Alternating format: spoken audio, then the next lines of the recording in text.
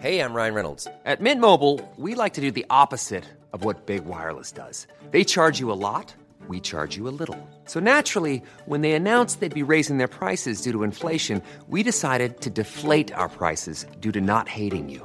That's right. We're cutting the price of Mint Unlimited from $30 a month to just $15 a month. Give it a try at mintmobile.com/switch. $45 up front for 3 months plus taxes and fees. Promo rate for new customers for limited time. Unlimited more than 40 gigabytes per month. Slows full terms at mintmobile.com.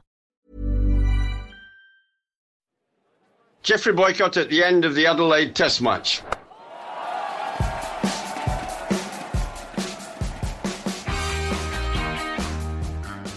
Australia won by 275 runs. Why? Because without two major fast bowlers, Josh Hazlewood, side strain, Pat Cummins, COVID, they played the tight pressure situations better. They won the toss and used it well. The first innings, one opener Warner 95, number 3 Labuschagne 103, Smith at 4 93, 241 for 3. From that position, any team is sitting pretty. England can only dream of their batsmen achieving this type of start. I'll come to that. Even in the second innings, Smith was so confident that he didn't enforce the follow-on. He sent his team out to bat against Anderson and Broad, two quality bowlers, new pink ball, under lights. Even when they were 55 for 4, England couldn't nail them. Labuschagne made 50, Travers Head made 50, so when the pressure was on, somebody came up trumps, got them into a position unassailable. England always had scoreboard pressure. That's how you should play Test cricket. When England were 12 for 2, first innings, whoa, we thought, hang on. But then they batted nicely. Joe Root, Milan, 150 for 3, that's good. But then, collapse. 7 wickets went down for 86 runs. They've a habit of collapsing. We've been seeing it over the last few years. And then when you're all out cheaply, could have followed on over 200 runs, you're playing catch-up cricket. The match is gone. Doesn't matter about the second innings. It's just going to take the game time to play it out, but you've lost.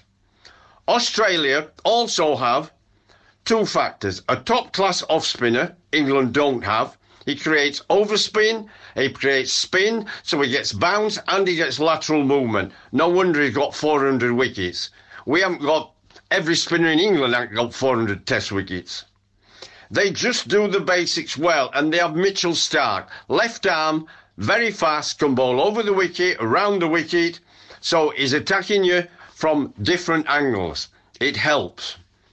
Our bowlers, we're supposed to have two fast medium bowlers, Stuart Broad and Jimmy Anderson, two of the best in the world. Look at their facts. Look at the wickets they've got. But I was a bit disappointed. They're the sort of bowlers, English type, swing seam, and they had a chance under lights to pitch the ball up, get the Aussies on the front foot, even tempt them to drive and hope it does something. Even if you won't, give them a bit of protection. Mid-off, straightish extra cover, back 5 yards, so that they feel comfortable that if they get driven, it's not going for 4, there's guys to give them cover. We didn't do that. We bowled back of a length, back of a length. Chris Woakes, innocuous. Sorry, I'm going to say it bluntly. In England, wonderful cricketer. Lovely lad, but his record aboard is poor. His wickets cost him 50 runs. And England keep picking him to protect the batting that isn't working. That's nonsense. You pick bowlers to get wickets, and he can't get wickets and cause problems. He just can't change the result of a match because he's bowling people in. Butler, his wicket-keeping this match was terrible. Missed 3 regulation catches. You can't win a test match. You have to take 13 wickets each innings. That's 26, not 20. And then when you drop a couple of catches, which England did, then you're getting up to 28 wickets to try and win.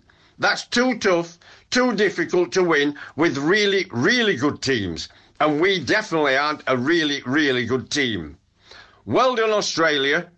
But I say again, they are not supermen. The facts are England struggle to compete because too many England players are not playing their best. History shows winning in Australia is very, very hard, but can be done.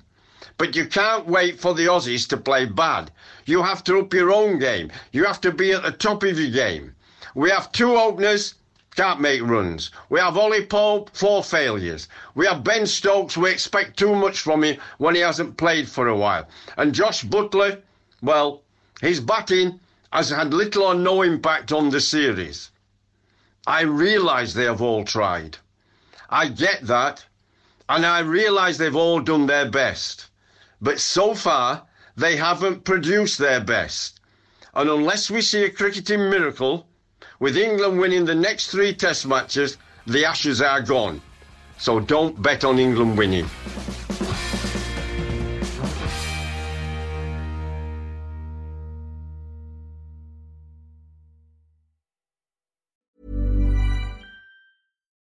When you make decisions for your company, you look for the no-brainers. If you have a lot of mailing to do, Stamps.com is the ultimate no-brainer. Use the Stamps.com mobile app to mail everything you need to keep your business running with up to 89% off USPS and UPS. Make the same no-brainer decision as over 1 million other businesses with Stamps.com. Use code PROGRAM for a special offer. That's Stamps.com, code PROGRAM.